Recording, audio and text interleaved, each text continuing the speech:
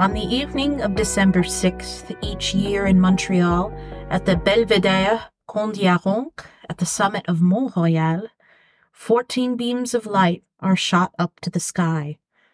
14 names are read out from the podium inside of the chalet there. This is to commemorate the lives and tragic deaths of the 14 victims of the École Polytechnique massacre. While this massacre did create change in gun legislation, the underlying issues that motivated the attack continue to resonate to this day.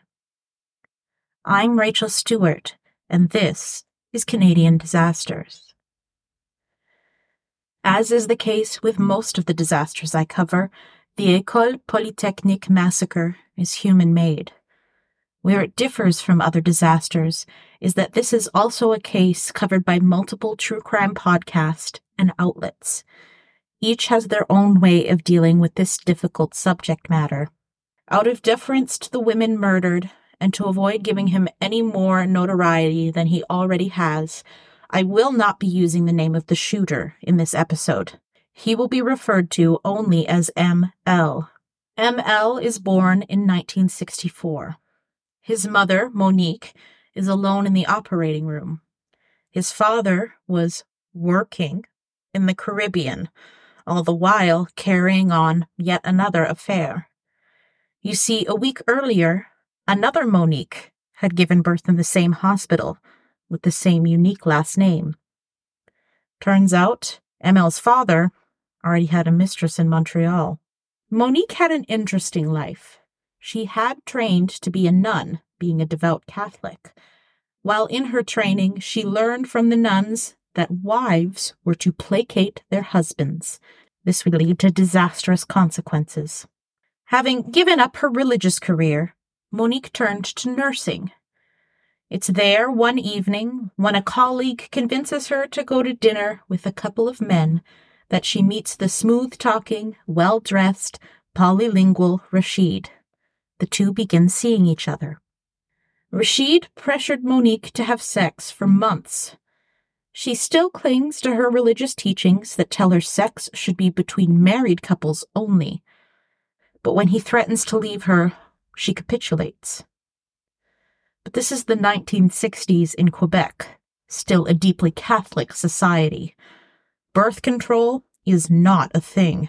Without this, Monique gets pregnant. Between 1961 to 1963, she gets pregnant 3 times. Each time, she undergoes an illegal abortion. Rashid is not happy with these operations, not because of any religious reasons. You see, Rashid is a non-practicing Muslim. He's unhappy because he has to fork out $100 for each one. When Rashid asks Monique to marry him, she reluctantly agrees, because she doesn't want to be a spinster. In her heart, she later claims, she knew it was a bad idea. Rashid was controlling and a huge misogynist. He believed women shouldn't work, so Monique left her job at the hospital. This freed her up to be Rashid's secretary. He would often have her type up his messages. If she made a mistake, he would yell at her, rip up the paper, and force her to do it again. There are times he also hit her head against the typewriter. The physical abuse increases over the years of their marriage. Shortly after ML's birth, Monique headed to Puerto Rico to be with her husband, in the mistaken belief that being closer together will strengthen their marriage. It doesn't. Rashid, as it turns out, absolutely hates children. He forces Monique to ignore their sobbing child. So after a few weeks, when upset, ML learns to just look sullen instead. One night, when ML was only 18 months old, Rashid convinces Monique to go to a movie with him. They leave ML alone in the house in his crib. When they return, ML is screaming in the middle of the floor. He'd escaped his crib, taking down a lamp in the process. Rashid is more upset about the broken lamp. As ML grew older, the abuse turned to him as well. There were frequent spankings for things as simple as singing before Rashid was up, eating before Rashid had a chance. ML was sometimes hit so hard, blood would come out of his nose or his ears. Exacerbating this, Rashid refused to let his wife comfort their child after these incidents, claiming that in doing so, it would spoil him. In fact, during their divorce proceedings in 1976, ML informs the judge that he believed it was illegal for his mother to comfort him. A sister, Nadia, joins the family in 1967. ML was jealous of her from the get-go. When Nadia was only a few weeks old, Monique found ML rocking her cradle so violently she believed he was trying to dump his baby sister on the floor. Unsurprisingly, ML and Nadia would not have a happy relationship throughout their lives. During the divorce, Rashid is granted supervised visits with the children. As Monique was driving them to one of these visits, she told ML that they were going to see his father. In response, he grabbed the steering wheel and yanked it violently to the right, narrowly avoiding a collision. He would rather crash the car than spend another moment with his father. And after this, he never saw Rashid again. As a single mother, Monique knew she had to get a better job for her children. She worked as a nurse during the day, and for a few nights a week, she took classes to improve her credentials. It was too difficult to keep the children with her at that time, so they were passed on to different people during the work week, only seeing their mother during the weekends. This caused ML to feel as though his mother abandoned him. He acted out in various ways, antagonizing Nadia, throwing a propane tank at a fire pit, killing Monique's beloved cat. But everyone thought that he was just profoundly hurting, not dangerous. By the time ML is 12, Monique has received her qualifications and is now director of nursing at the hospital. Because she works long hours, she tells ML that he must look after his sister. He does so very begrudgingly. Nadia deals with her abandonment issues by turning to delinquency and drugs. During most of the early 80s, it was actually Nadia who was the problem, not ML. ML was far more likely to be found tinkering with computers in their basement, hiding from the terrible acne that plagued him all his life. Nadia would encourage her friends to make fun of her brother, telling them to call him stupid and ugly. One afternoon, Nadia catches ML kissing a girl in their backyard. She jeers at them through the window, and ML pushes the girl away. It's unclear if he ever kisses another girl. He becomes more reclusive after high school. He finds he enjoys war games, reading about violence, and watching violent movies. He wasn't much of a drinker and didn't enjoy socializing much. The one time a friend described him as being excited was during a paintball game. ML lit up and talked about strategy and the best way to hit people. I want to pause here for a moment. It is undeniable that ML had a terrible childhood. He was plagued with feelings of inadequacy from an early age. His whole family was described as cold and severe. He probably had a few head injuries sustained from his father. All of this, and with the acne, he didn't have much of a positive experience in school. But he was getting help during his adolescence. Monique knew that she was still dealing with the trauma of her husband, so she signed herself and her children up for counseling. ML had a professional to speak with.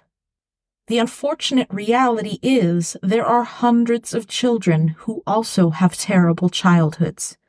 Children who witness intimate partner violence, where children who are subject to abuse are far more likely to develop serious mental health issues. And with them, the pattern of domestic violence may continue. But not every child that witnesses domestic violence goes on to massacre other people.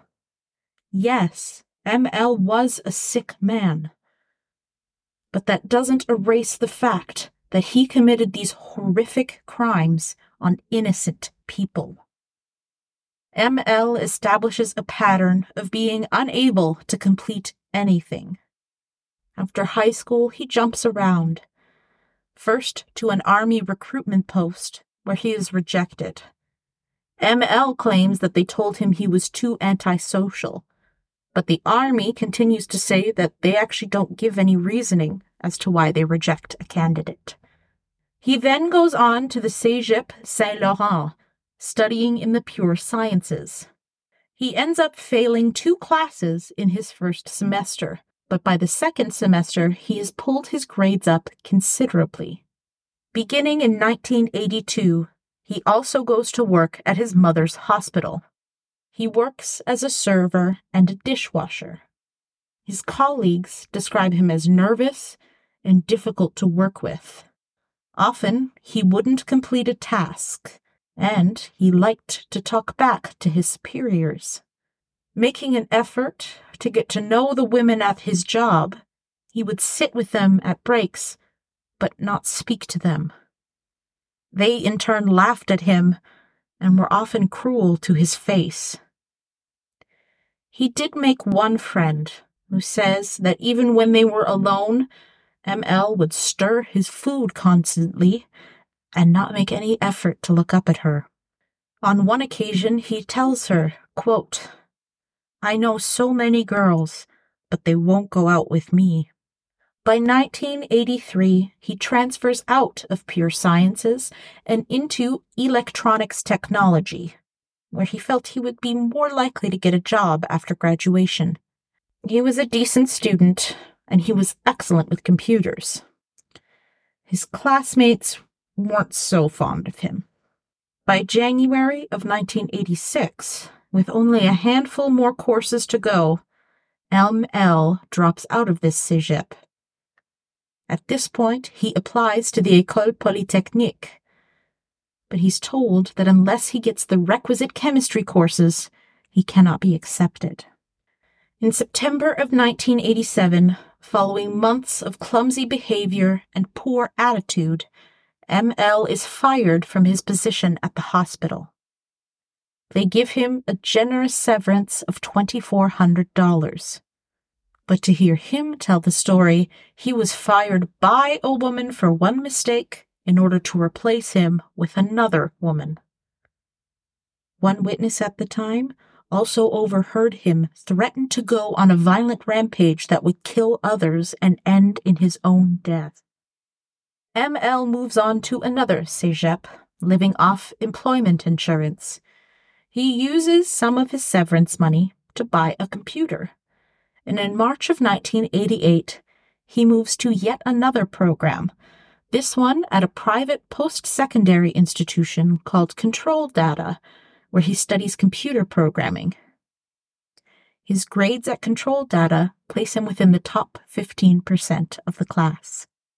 That summer, he moves into an apartment with his friend Eric Cosette. Monique helps him paint his walls turquoise, and he covers them in violent posters. ML then enrolls in yet another cégep, this time to get his requisite chemistry courses. The chemistry courses are held in the evenings 2 nights a week. There, he gets partnered with a woman named Sylvie. ML is initially rude to her, calling her Fräulein and forcing her to redo experiments and berating her for any small mistake. This, despite the fact that he was making far more mistakes than she. Each time he does this, he utters his trademark phrase, "Ah shit." After a couple weeks of the constant torment, Sylvie tells him that unless he becomes nicer, he'd better find another lab partner. Reluctantly, he agrees. A strange friendship emerges, bolstered when Sylvie asks ML to help her with her computer science class. Of course, ML takes this opportunity to show off how much he knows about computers and basically does the homework for her, so she doesn't learn much. ML also takes the opportunity in his chemistry course to show his fellow classmates newspaper clippings he's collected about the female police officers in Montreal. To him, women cannot be physically as fit as a man and therefore have no reason being a police officer. He tells the lab assistant about the 6 female officers on the force. When the assistant asks why there are only 6 women, because surely there are more, ML produces all of his newspaper clippings that show their names. With only a couple of months to go at control data, ML stopped attending classes. But he pretends to Sylvie that he's still going. Only now he's withdrawn in the lab. After class ends, Sylvie tells him that she's been accepted to Université de Québec at Trois-Rivières in their engineering program for the fall. ML lies and says he's going to École Polytechnique. Eric sees his friend at the apartment, noticing a couple of times when he becomes violent. At one point he punched a hole in the wall after he burnt some meat, but he doesn't think much of it. And if ML has been making sexist remarks, well, to Eric, so are tons of men at the time. It's totally normal. But when Eric leaves the apartment in the late summer of 1989 to go backpacking in South America, he has no idea what those sexist comments and violence will lead to. By the end of August, ML applies for a firearm license and begins scoping out Polytechnique. It takes a couple months for his permit to arrive, and he is seen on campus numerous times while he waits. When it does arrive, he walks in to Checkmate Sports on November 21st and purchases a semi-automatic rifle and 5 boxes of bullets for $765.03. The model of rifle he uses is popular with SWAT teams. During this time, on one rare occasion that he spent socializing with friends, the subject of suicide comes up.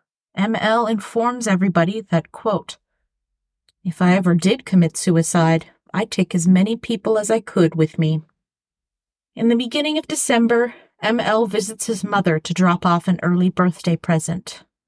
A very early birthday present, given that her birthday was after Christmas. Unusually for ML, who did not enjoy being touched, he allowed his mother to give him a kiss. When he leaves, she has no idea it will be the last time she sees him alive. He spends those first few days of December crossing all of his T's. He drops off 2 garbage bags at his mother's condo while she's at work. They are filled with clothes, books, and his Betamax player. He leaves a strange scavenger hunt for another friend. Note, this friend goes masked and under cover of darkness to discover what ML left for him in his apartment. After following the clues, turns out he left him some movies and music. Now, for the first time ever, ML is late paying his rent.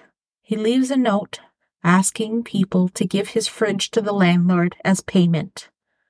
Everything else he owns he leaves to an old school friend. On December 5th, he rents a car. The next morning, he heads to a barber shop. He shaves off all of his hair. A few hours later, he heads to the École Polytechnique, paying $20 to the parking attendant at one of the school's parking lots. Heading up to the registrar's office, he seats himself in a chair, hat pulled low over his face, and clutching a large green garbage bag. At around 4:45, the kindly registrar asked him if she could help him at all. He says nothing, but exits the room. A little after 5, ML makes his way through twisting corridors before finally ending up outside the doors of the classroom C230. In his previous reconnaissance, he chose this room for its location. It is alone at the end of a hallway, and 2 sets of steel doors must be passed through before entering the classroom itself. Yanking the garbage bag off, which reveals his rifle, he bangs open the door. The time is 5:10 p.m. A group of students are at the front of the classroom giving a presentation. Some look at ML as though he's walked in late. He smiles back at those students.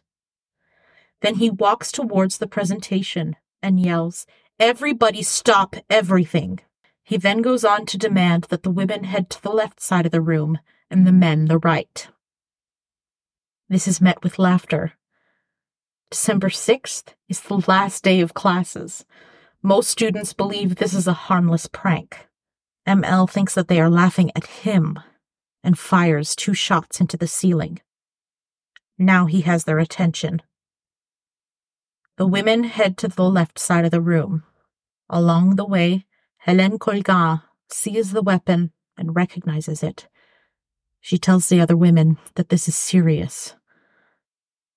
The men head towards the exit. ML yells out, "You're all a bunch of feminists, and I hate feminists." Once they are fully separated, ML yells at the men to get out. They reluctantly do so. Once they leave, he turns back to the women and asks them if they know why they are there. He claims, again, it's because they're feminists. Nathalie Provost, who will go on to survive the attack, tells him that they aren't all feminists. They're there to study science. Instead of listening, ML unleashes a torrent of bullets on the 9 women, aiming indiscriminately from left to right until all of them were collapsed on the floor. Screaming and moaning can be heard by the fleeing men. A few of the men quickly scramble out of the hallway to try and get help. Back inside the classroom, ML takes the time to write shit on someone's work. ML heads back down the corridor, gun aimed at the men who stand pressed against one side of the hallway. When ML leaves, he heads down, following a main corridor. This leads him to the photocopy center, where he shoots and injures 3 more students. At the doorway of C228, a female student is standing. He aims the rifle at her, only for it to malfunction. She sprints inside the classroom, blocking it behind her. Now upset, ML heads into a stairwell to see what the problem is. As he is tinkering with the gun, a male student heading up to the photocopy center hears him say, "Ah, shit, I'm out of bullets." The student doesn't think much about this until he sees the wounded people in the photocopy area. ML heads to the foyer. One student there is just stepping off the escalator. He shoots her, but she manages to make it to the emergency stairway and hides on the 5th floor. He moves along the cafeteria terrace to room B218. This is the financial services office. Inside, having heard the gunshots, Maryse Legagnière heads to the door to try and lock it. Except that in order to lock the door, she has to reach outside and check it. She reaches that handle just as ML is on the other side. A short struggle ensues, lasting about 20 seconds. Maryse wins. She locks the door and runs for safety. But the door to the financial services office has a window. ML aims through it, firing twice. The window shatters, and the bullets hit Maryse, killing her instantly. At 5:18 p.m., he enters the cafeteria, decorated with red and white balloons. Nearly 100 people are there, celebrating the end of the semester with free wine provided by the university. Having just finished paying for her food, Barbara Maria Kluznik-Vidavich finds an empty table next to a column. A moment later, she is shot by ML and left curled over the chair. Her husband is still getting his food, but he is pushed into a mass of people now trying to escape. ML shoots another woman in the cafeteria, wounding her. He pushes on to a storage area known as the Polypartie. Inside, Geneviève Bergeron and Anne-Marie Edouard are hiding. He shoots, killing them both. Nearby the Polypartie, a male and female student are hiding under a table. ML spots them and then tells them to get out. It's unknown why he lets them escape. Calmly walking up an unmoving escalator, ML heads to the 3rd floor. 3 students are walking down the hallway. He shoots at all 3, injuring them. Making his way to classroom B311, he once again slams open the door. 3 students are giving a presentation. Maryse Leclerc is scribbling on the blackboard, proudly wearing a new red sweater she bought for the Christmas season. "Get out! Get out!" he screams into the room before shooting Maryse in the stomach. People begin to panic as he fires at the first row of chairs. Maude Haviernik and Michel Richard attempt to escape through the front door of the classroom. He kills both of them in the attempt. Many more students are able to make their way out through the back door. ML moves through the classroom, firing at students hiding under desks. He wounds 3 and kills Annie Turcotte where she cowers. Then he empties his magazine by firing anywhere in the classroom he feels like. When he's out of bullets, he hears a faint calling for help. Maryse is moaning quietly, still alive from the gunshot wound to her abdomen. ML reaches into his army jacket and pulls out a 6-inch hunting knife. Hovering over her body, he stabs her 3 times in the heart to silence her. Now confident that she's dead, ML removes his hat and places it on the professor's desk, along with the bloody knife and 2 boxes of ammunition. Then he takes a moment to wrap his coat around the barrel of the gun. For a final time, he mutters, "Ah, shit," and shoots himself through the mouth. His rampage is over. The time is approximately 5:28 p.m.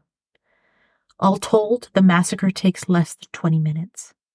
The aftermath will take hours. The initial call to emergency services comes in at 5:12 p.m. The caller describes themselves as a student at Polytechnique. The agent hears gunshots as well as a person moaning through the phone.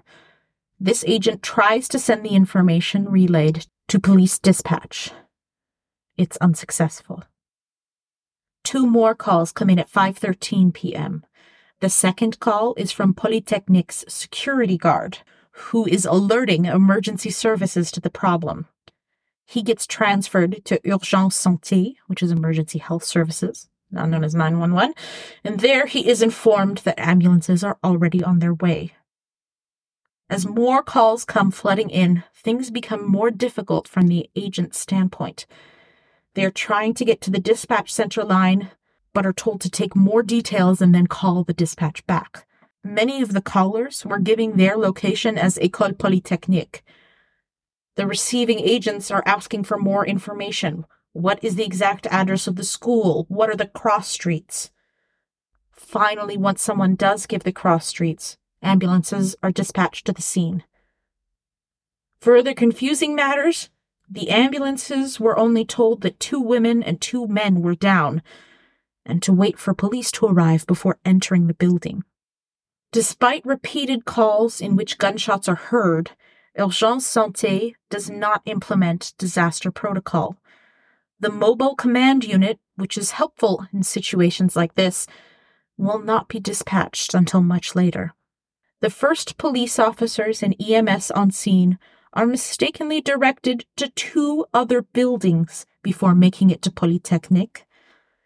By happenstance, a regional director for the police, was at Polytechnique to pick up his son from an exam, who informed him about the gunshots. So at 5:20, he is the one that calls and informs officials where to go. Once the police finally do arrive, they set up a perimeter. But different police cars are on different radio channels, and so there's little communication between them, which leads to much confusion. The first ambulance arrives at 5:22 p.m. EMS are held behind the police barricade that's been established. The first ambulances call for backup, recognizing that the scene is worse than what they were led to believe. A call for more doctors is requested from Urgence Santé. Dispatch informs them that because it's past 5, they're not sure they can get any more. At 5:26 p.m., a student sets off the fire alarm after confirming with emergency services that this will help other students get to safety. The second he does it, another unit demands the fire alarm be turned off. But this doesn't happen. Chaos continues. At 5:27, injured students are fleeing the building and seeking medical attention. One ambulance takes 2 students after checking in with dispatch that it's okay to do so. Another student still inside the building also calls Urgence Santé, giving them the first complete description of the shooter. 5:28 p.m. One EMS worker who had heard the call arrived on scene, despite having been told by dispatch there was no need for any additional people to attend. By 5:44 p.m., 5 students who have fled the building have been taken by ambulance for treatment. Police and EMS have not yet entered the building. EMS must wait until police have swept the building before they can go inside and help any injured. At 5:45 p.m., police enter. Soon after, they allow EMS to come in as well. And here's where things get even more twisted. The police, due to the broken information from dispatch, have only been informed about the shootings on the 2nd and 3rd floors. Thus, the EMS workers who are first allowed into Polytechnique bypass the cafeteria. So the victims inside the cafeteria will not be pronounced dead for another 2 hours. To make matters even worse, EMS are not given police escorts into the specific spaces of the shootings. The 3rd floor group wanders around aimlessly until finally being escorted into B311. Once there, a police officer informs the group that one student hiding under a desk, believed to be Annie Turcotte, had been breathing until EMS entered the room. Mixed messages continue for the next 15 minutes. The police are demanding that medical professionals stay out of the building as much as possible, because they still have not identified ML and are worried about a second shooter. And inside, EMS and police are unable to relay messages to each other, nor can they get them from outside due to a lack of equipment. This will make matters worse in the coming hours.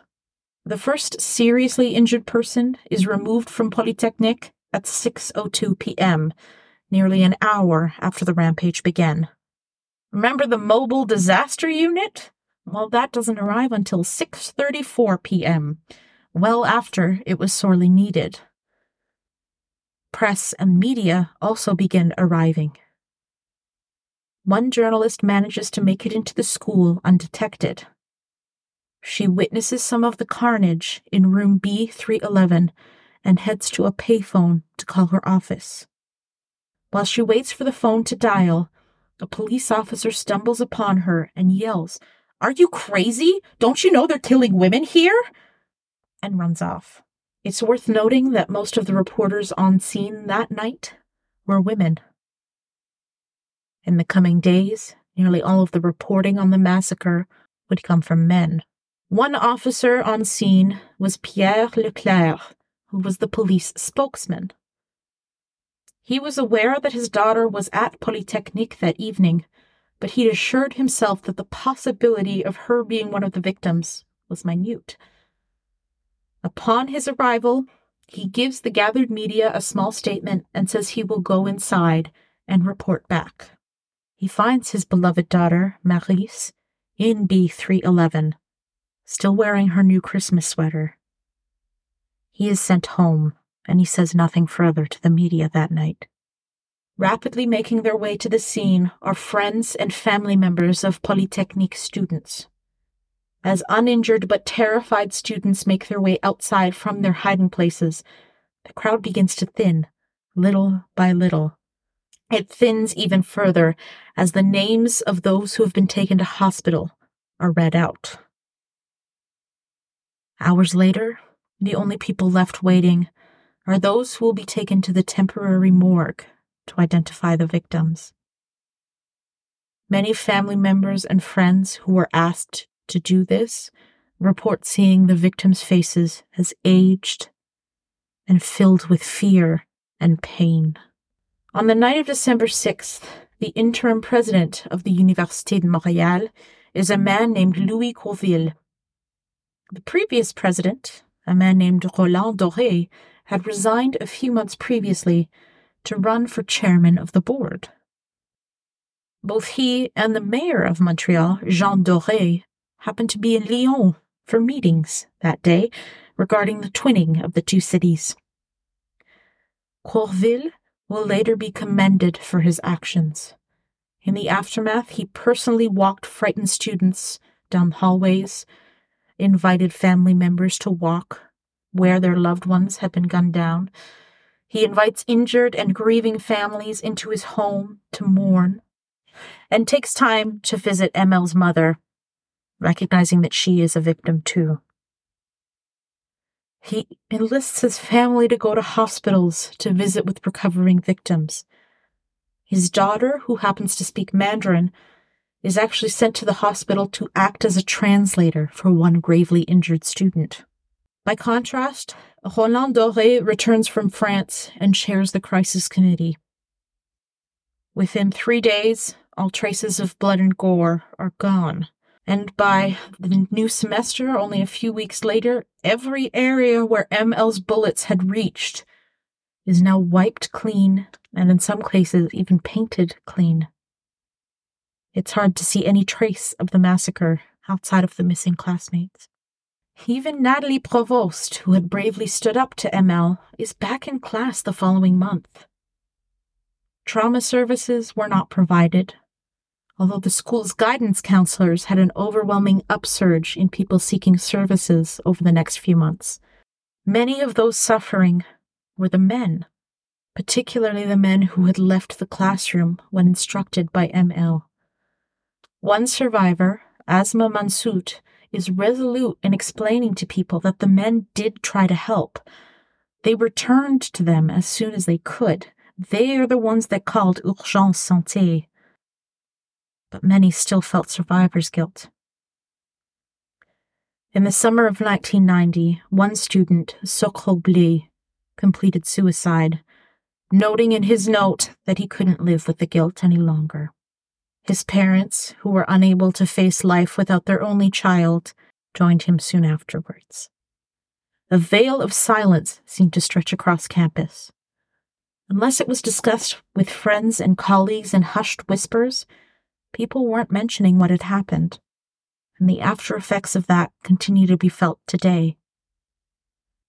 Many of the police officers and paramedics who attended the scene either took sick leave or early retirement after witnessing the massacre. The mortician quit the night after completing work on the bodies. He had been in his job for years, but this broke him. In the media, discussions about the massacre took noticeably different turns.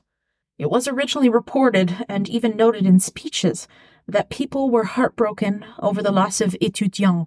For those of you who don't speak French, this pronunciation means that they are referring to only male students. Though 4 men were injured by ML's bullets, it was clear that he was only targeting women. Those female reporters who had been on the grounds of Polytechnique said the same thing, but their testimony was dismissed by the men back in their offices. It takes until the next day, long after the news is broken, for the public to become aware that all of the dead are women. And it takes even longer for outlets to acknowledge that this was a hate crime against women. Some still continue to deny this today. Many will turn to talk about ML's mental health issues, that this was him acting alone as a sick man. But in doing so, they deny that anti-feminist rhetoric continues until today. One only has to look at the horrific treatment of Hillary Clinton during her presidential bid by Donald Trump to know that misogynistic comments are alive and well in this day and age. What makes it even more incomprehensible that people don't consider this to be an anti-woman crime is ML's suicide note. I think it's important in detailing his views, so I'm going to read it. Forgive the mistakes. I had 15 minutes to write this. See also the annex. Would you note that if I commit suicide today, the 6th of December, 1989, it is not for economic reasons, for I have waited until I exhausted all my financial means, even refusing jobs, but for political reasons, because I have decided to send the feminists who have always ruined my life to their maker. For 7 years, life has brought me no joy, and being totally blasé, I have decided to put an end to those viragos. I tried in my youth to enter the forces as an officer cadet, which would have allowed me possibly to get into the arsenal and precede Lortie in a raid. They refused me because I'm antisocial. I therefore had to wait until this day to execute my plans. In between, I continued my studies in a haphazard way, for they never really interest me, knowing in advance my fate, which did not prevent me from obtaining very good marks despite my theory of not handing in work and the lack of studying before exams. Even if the mad killer epithet will be attributed to me by the media, I consider myself a rational erudite that only the arrival of the Grim Reaper has forced to take extreme acts. For why persevere to exist if it is only to please the government? Being rather backward-looking by nature, except for science, the feminists have always enraged me. They want to keep the advantages of women, for example, cheaper insurance, extended maternity leave preceded by a preventative leave, etc., while seizing for themselves those of men. Thus, it is an obvious truth that if the Olympic Games removed the men-women distinction, there would be women only in the graceful events. So the feminists are not fighting to remove that barrier. They are so opportunistic, they neglect to profit from the knowledge accumulated by men through the ages. They always try to misrepresent them every time they can. Thus, the other day, I heard they were honoring the Canadian men and women who fought at the front line during the World Wars. How can you explain women were not authorized to go to the front line? Will we hear of Caesar's female legions and female galley slaves who, of course, took up 50% of the ranks of history, though they never existed? Arir Cassius Belli. Sorry for this too brief letter. M.L. The annex lists the names of 19 women as well as their telephone numbers whom he identified as feminists. Nearly died today. The lack of time, because I started too late, has allowed these radical feminists to survive.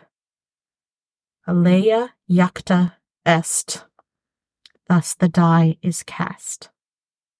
I don't know how anyone can read that letter and not see this as a crime against women. Part of what makes this disaster so heartbreaking to me is that although some things were improved after the massacre, notably gun control, as well as emergency dispatch protocols in Quebec, what has not improved is violence against women. Recent statistics indicate that 1 woman is killed in Canada every 48 hours. 30% of women in Canada aged 16 and over report having been sexually assaulted. And that statistic is the women who report. The likely number is closer to 51 or 52. Half of the female population. That number doubles for women with disabilities, and it triples for women of any visible minority. 44% of women in Canada self-report having been the victim of some kind of abuse in an intimate relationship. And sexual assault in Canada is the only major violent crime that continues to increase year by year. Every other one, assault, murder, is decreasing. Despite Canada ranking number 3 globally in terms of quality of life, Canada ranks at number 30 for gender disparity. And all of this is to say nothing of the continued tragedies inflicted against Indigenous women. There are multiple disasters in this regard that will be covered in later episodes. But despite all this darkness, some good things come out as well. After the tragedy, female attendance at École Polytechnique rose. It continues to be amongst the highest in the country, and decidedly the highest in Quebec. I want to end this episode talking a little bit about each of the victims. They were all vibrant, loving women who were there to learn and study science. And whatever ML may have believed, none of them took his spot away from him. Here they are in alphabetical order. Geneviève Bergeron, age 21, second-year student in civil engineering. Friends described her as a star. She loved to sing and play the clarinet. She was such a talented musician, in fact, she was having trouble deciding whether she should pursue music or engineering. Her reasoning for going to École Polytechnique? Quote, "I'll always be able to play music, so I should go into engineering. It's a more secure field." End quote. She thrived at Polytechnique, always getting top marks, but making sure to spend time with her sister watching basketball games, a shared passion of theirs. Her mother was a powerhouse, a city councillor named Thérèse Daviau. She was a pioneer for women in the political field in Quebec. Jean Doré, the mayor at the time of the massacre, actually wept in a press conference because he was so devastated by the loss of Geneviève. He knew her well from seeing her with his colleague. Hélène Colgan, age 23, senior in mechanical engineering. She was noted by friends and family for her deep devotion to her studies. Her devotion was in part because she was determined to help the world by becoming an engineer. She was top of the class and beloved as a teammate. One student described her as, quote, "not a leader, not a follower either. Just someone who took her place in a group and was liked by everyone." As a reward for 4 years of hard studying, Hélène had tickets for a 2-week vacation booked in Cancun with her friend Nathalie Croteau, among others. They were to leave on December 29th, and she was looking forward to finally relaxing. Nathalie Croteau, aged 23, senior in mechanical engineering. She had a great love of learning. In her teenage years, she'd been an air cadet, as well as on the planning committee for her high school graduation. She was popular, in spite of her nerdy love of science. A friend described her as, quote, "a good listener, a warm heart, and someone who is always ready to help." She was looking forward to her trip with Hélène, as it would be the first time she'd gone on vacation without her family. Her name is later given to the community center of the city where she was born, Brossard. Barbara Dagneau, age 22, senior in mechanical engineering. Held a teaching assistant position. Barbara comes to engineering honestly. Her father, Pierre-Alain, was a professor of mechanical engineering at the École de Technologie de Montréal. Before she even finishes her own degree, Barbara is helping to assist her father in his mechanical engineering labs. Her mother was a huge advocate for women, so she feels proud of her place at Polytechnique.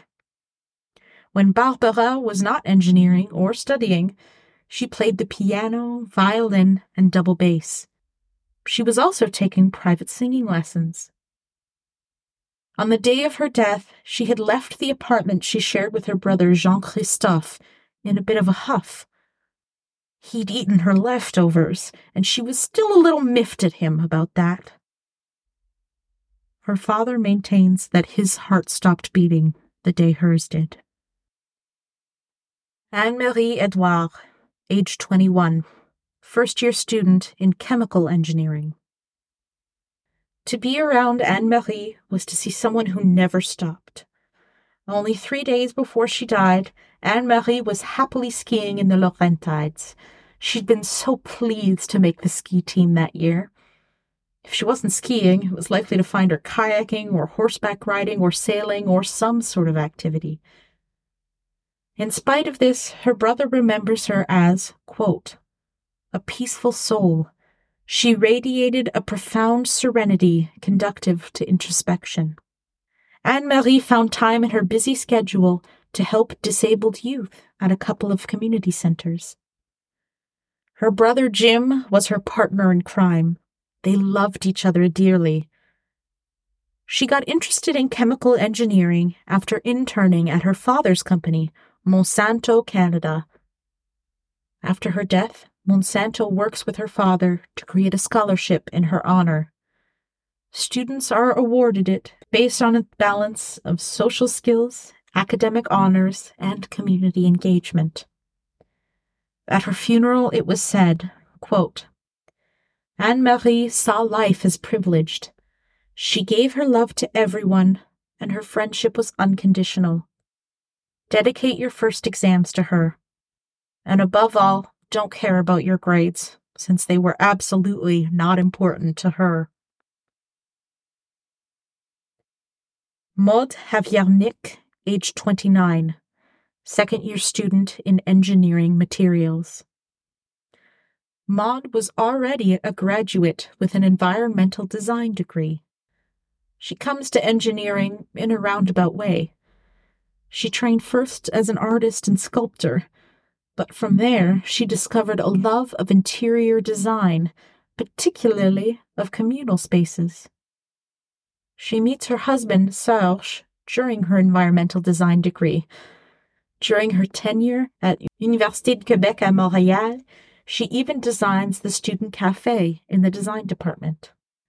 Once she enters the job market, though, she realizes she can't raise as high as she wants in the pay scale without an engineering degree.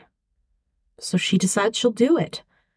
Of course, this means having to take classes in science, because she'd never particularly been interested in it before. But she throws herself into it wholeheartedly.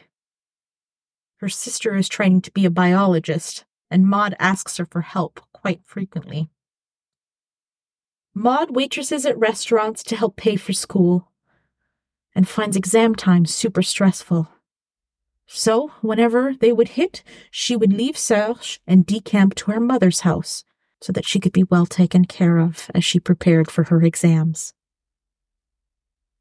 After her death, Université de Québec à Montréal donates a scholarship in her name to one female undergraduate in environmental design who pursues a master's degree. Barbara Maria Kluznik-Videvich, aged 31, second-year nursing student. Barbara already has an engineering degree from the university in her hometown of Wrocław, Poland. The switch to nursing is to be able to move and find a job with her husband Witold, who was studying medicine. She met him when they were 16, and they'd been inseparable ever since. After her engineering degree, Barbara goes on to pursue education to help children. In her spare time, she loved jazz and painting. Politically, she was very involved. She and Witold belonged to the Solidarność, which was a group to help end communism.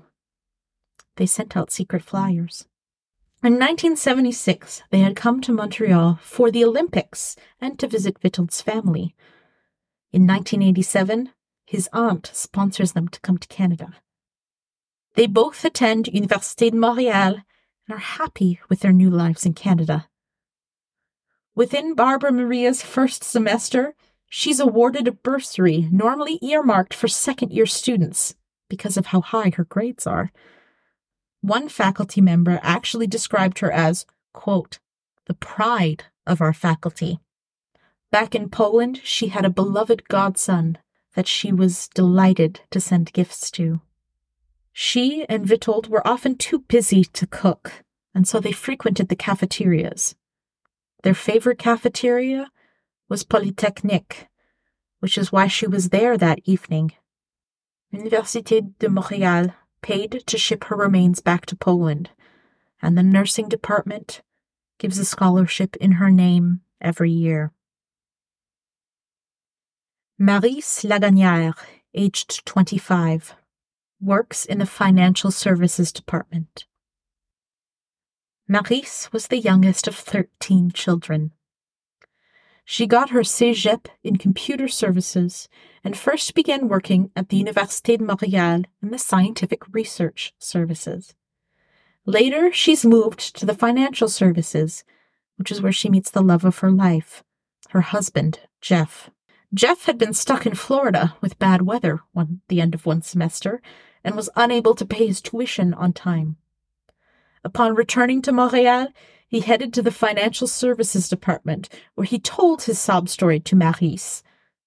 He kept getting tongue-tied because he thought she was so pretty. Maryse looked forward to his visits at the office, which grew more frequent as he tried to woo her. It didn't take long.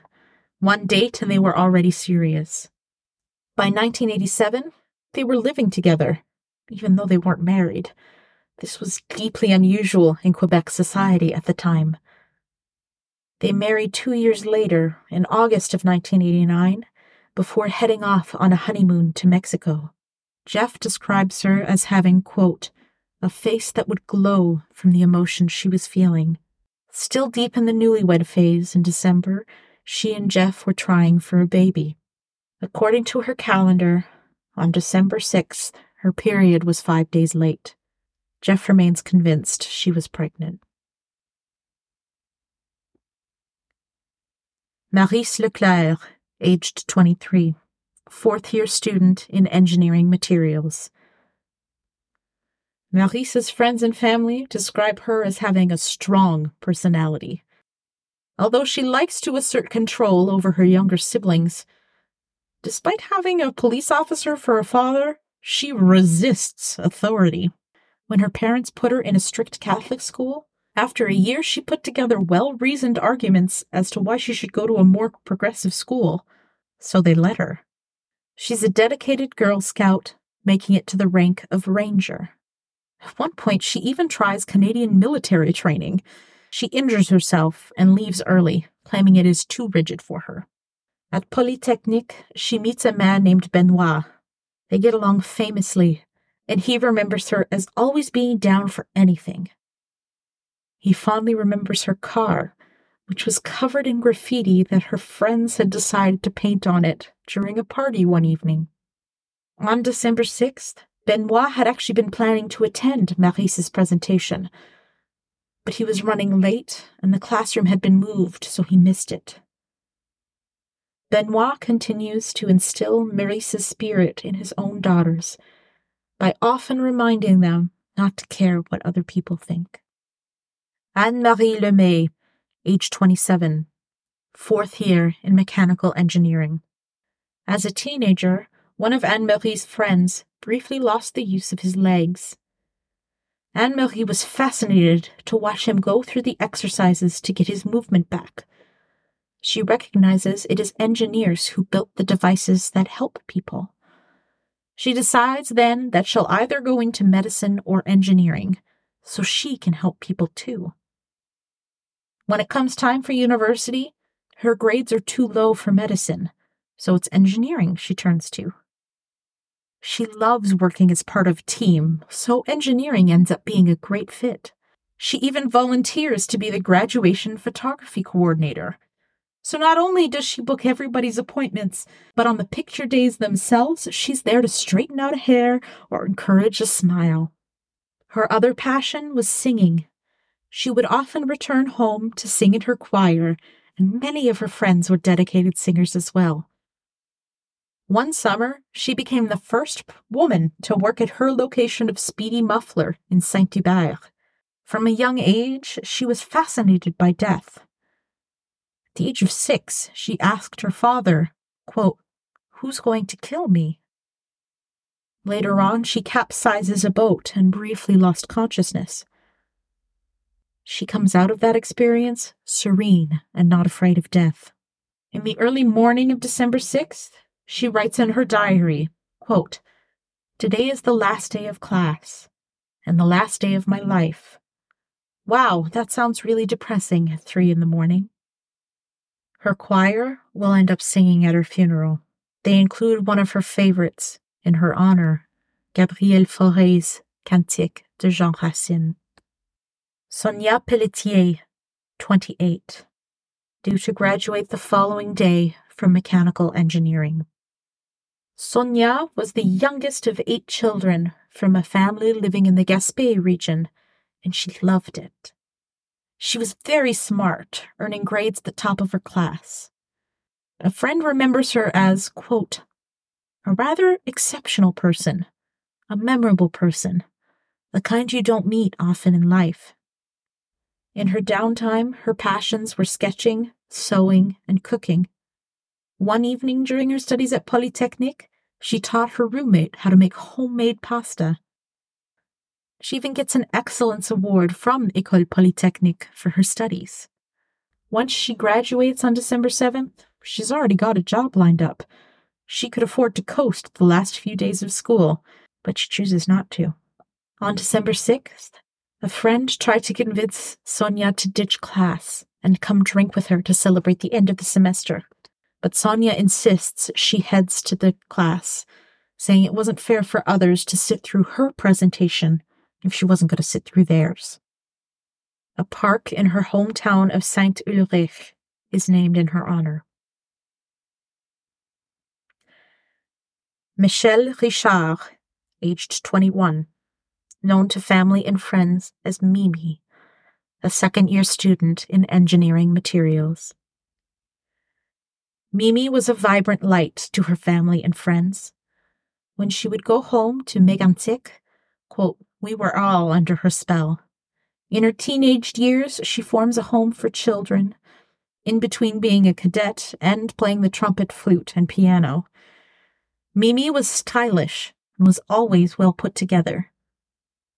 When she and her friends graduated high school, she kept in touch with many of them by writing weekly letters. In the summer of 1989, she ended up going on a fishing trip with her boyfriend.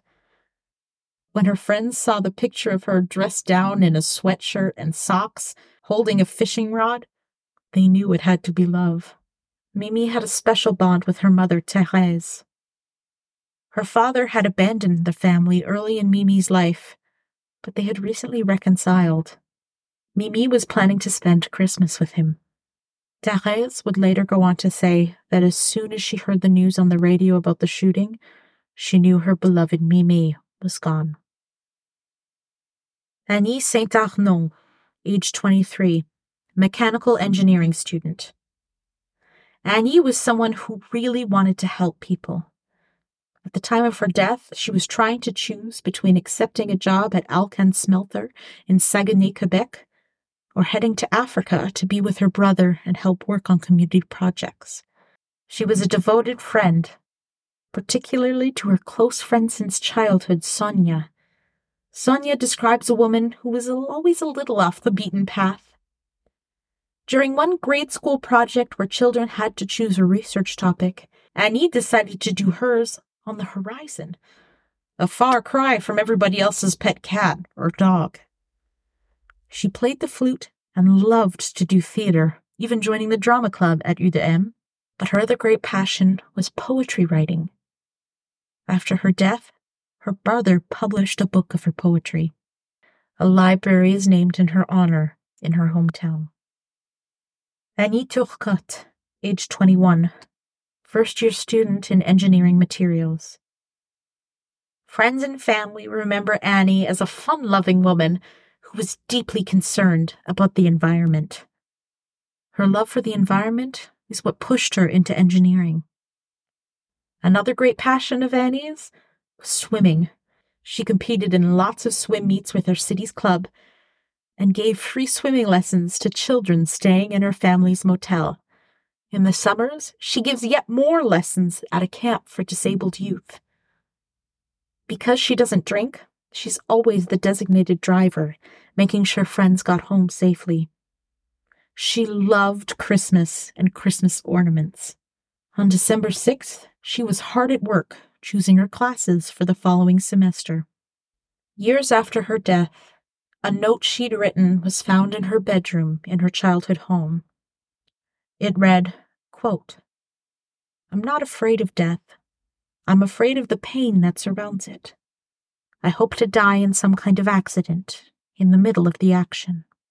At her funeral, her casket was covered in Christmas ornaments.